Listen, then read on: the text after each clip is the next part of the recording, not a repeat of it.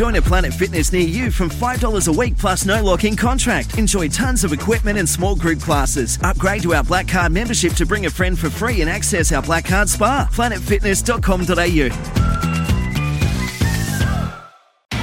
It's Tyre Power's Big Footy Final Sale. To kick things off, you can get the power to buy 3 and get 1 free on selected Toyo passenger car and SUV tyres. Tyre Power's Big Footy Final Sale can't last. Visit tyrepower.com.au now. Welcome to Saturdays in the Gong on SEN Track.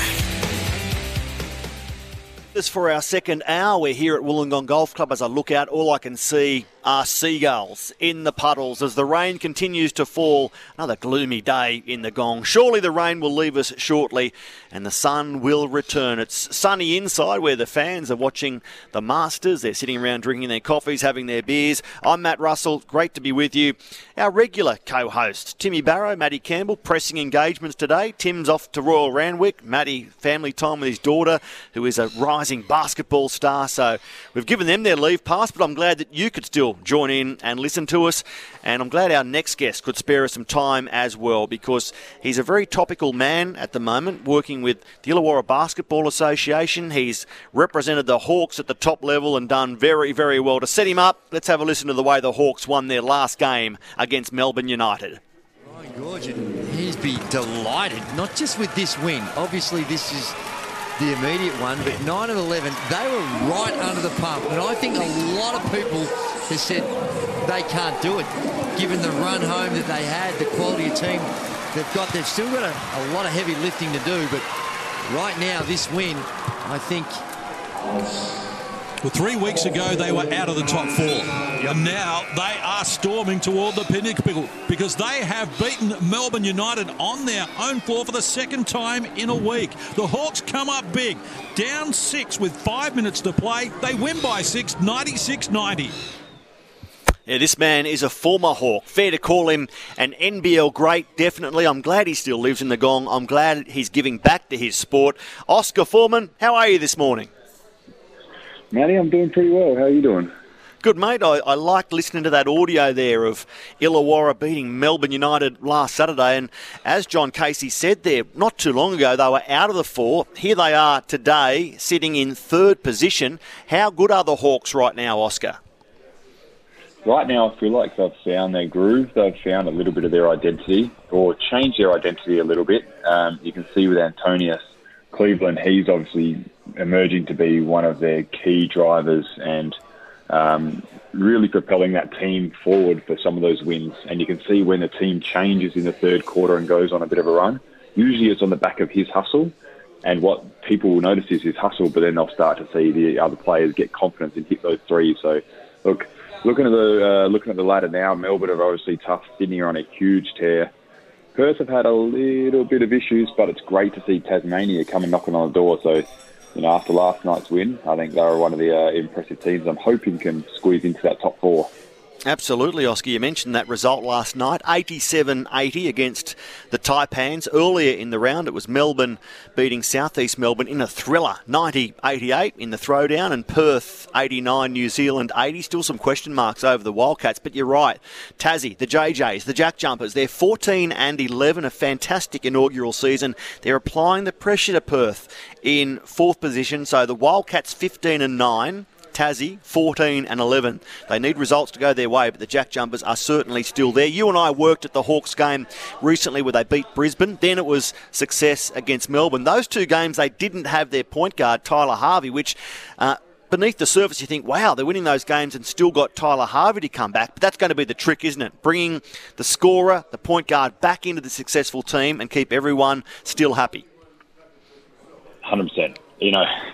When they in football over in the UK, they call them managers, don't they? And I think that's pretty smart because it's about managing personalities and managing different player types. So, with coaches over here, it's a little bit different, but I'm pretty sure we have a lot of managing ethical treatment within their style as well. And so bringing someone like Tyler comes back in after a couple of wins, it does change it a little bit. You put Xavier Wraither-Mayers, he goes back to the bench, I'd assume, and his role comes back to that microwave off the bench.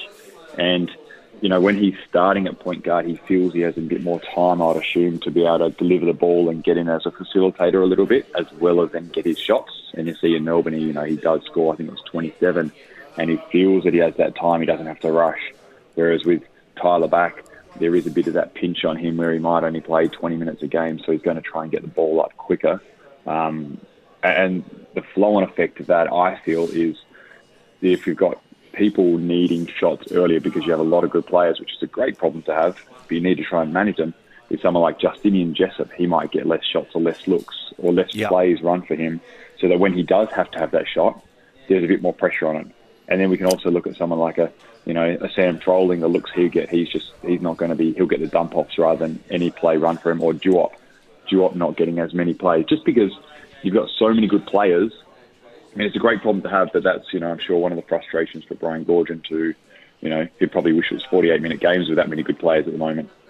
At Nissan Arena this evening, Oscar, 5:30 p.m. Eastern, we see the Hawks in Brisbane to play the Bullets, and then the Hawks finish their last 3 games. They play Sydney twice and Perth in Perth, where the Hawks just cannot win.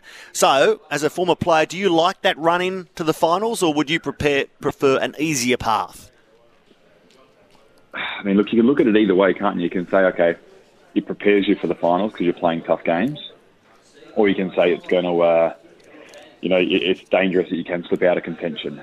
I would personally say it's good having those matchups, especially Sydney. I'd much rather Sydney twice. Even though they're on a tear, they're a great team. There's just something with, like we say, Hawks find it tough to win in Perth. Sydney historically have found it tougher to win against Illawarra, just because you go up there, the fans aren't. Sometimes they're more fair weather fans up there. So if you do get a couple of buckets in a row, it goes quiet up there. You have the 200 people that come up, drive up the freeway, and they get exceptionally loud as soon as you get on a bit of run, and the Kings supporters quiet down. So it does help shift that momentum, and as players, you hear it for sure. So I've got, for the Hawks, I don't think there's any issue with that run home. Especially if they can handle business tonight against Brisbane. I think that makes them a bit more comfortable, especially looking at that top 4. Looks like Perth isn't going to get a home final. Like they won't have home court. If Sydney, Illawarra, Melbourne, there shouldn't be anything that worries them too much there if they're playing with good form. Now that they've just gone and handled business in Melbourne twice, and Sydney's always that close freeway matchup. Well, if Illawarra plays Sydney twice, which they do between now and the finals, fate is in the Hawks' hands. If they win those games against the Kings, they should host a semi-final series, and that, of course, gives them a chance to host the grand final series. All that to unfold in the run to the finals and through the finals, and Oscar, will see your great work covering the NBL as that continues to bubble away. But, of course, you have another brief. You're a busy man. It's in charge of the Illawarra Basketball Association. Why did you take that gig? What's the interest there? I've been asking myself why I've taken that gig for the last 3 months, to be honest. Look, it's one of those jobs when I talk to other players, and it's effort. It's something. It's a feeling that something needs to change, and you see it while you're playing the whole time, and you're involved with the juniors, and you feel that so much more can happen, and then it gets to the point where someone has to do it, so why can't it? Why shouldn't it be me? Look, I've had plenty of ideas, plenty of different thoughts that need to go into that place, and I've been there for 3 months, and I feel the change, and there has been a number of changes I've made, and just want to make that association as strong and as good as other ones. It was years and years ago, and it's just fell by the wayside a little bit, and just needs a bit of innovation and come into the current. And that's some of the things we're doing, and obviously with bringing community back and sponsorship back into the place, and the excitement of having an NBL 1 team and being able to bring that, up to speed with a very, very short time frame and limited budget. It's been good. We went down our first weekend, went down to Sutherland by 2. Neither of our team had an import in, so we've got our imports in. So we're a doubleheader tonight. The girls play Lauren Jackson's team in Albury tonight, and they'll have a great experience playing against Lauren Jackson. Look, what I ask for the teams is that they play hard, they play together, and they have fun. And the reports from the first home game is people were coming to watch and they loved it just because they play hard. They play hard and they enjoy the games. Now we've got the first import Kiwi Gardner. He's arrived for the men's. He's a short guy. He's 5'7", but he is an absolute live wire that he can go, and I expect a lot of people over the season will come just to watch him. I think he's also fantastic, being of a shorter stature for some of those shorter kids that are coming through the association that think, okay, where does this go to? How do I keep going to a pro level if I'm only going to be 5'5", 5'7"? And he can show that to them. So I think that's, I'm trying to create those pathways, and to bring an import in like him, who's obviously a hell of a player. But, I think he'll be infectious for the community, and they'll definitely come out to watch him. Very good. Finally, a basketball that makes me feel tall. If he's 5'7", I'm a giant, and that's very, very rare. Just to wrap it up, tell us about tonight. Set the scene for us. What time are the games? I know that when I spoke to you recently, you were really excited about the level of corporate support the association is getting, the sponsorship level. It's a great atmosphere there at the Snake Pit. That's right, not the Sand Pit. It's the Snake Pit. So take a trip down basketball's memory lane, basketball retro, if you like. Head out to the Snake Pit. Watch the NBL 1 teams, men and women. Oscar, we're really lucky to have you involved there. But just tell us, what times tonight? What should we look forward to? Well, tonight we're on the road, so we got Albury for the women are playing at 5 o'clock. So that's the Lauren Jackson game, and then the men are going to play at 7 o'clock. So all this stuff can be watched and streamed with commentators. Some would argue about your and my level there, Matty, but the commentators. So watch online on nbl1.com.au, and then we back up against Canberra. Then we have a week off for Easter so everyone can relax, and 23rd of April, that's when we're going to unveil basically at home our two new imports, our team, Lucas Walker playing for the men's, Georgia Ordorf come back into Australia playing for the women's. I might even lace the boots up, have a run around, and see if we can do a bit of Jackie Moon style and a bit of do everything when I get there. But it's I think it's going to be fantastic with both teams, and it's good. I'll be at home watching the doubleheader tonight. Okay, on the road tonight, so you tune in and watch that via your device. And then April 23rd, get to the Snake Pit. You might see the great Oscar Foreman throwing a few 3 balls up. And, of course, they all go straight through the hoop. Oscar Foreman, great to chat this morning. Congratulations on the position. And I know that Illawarra basketball is extremely well placed when it's got a man of your calibre running the show. Have a good weekend, mate.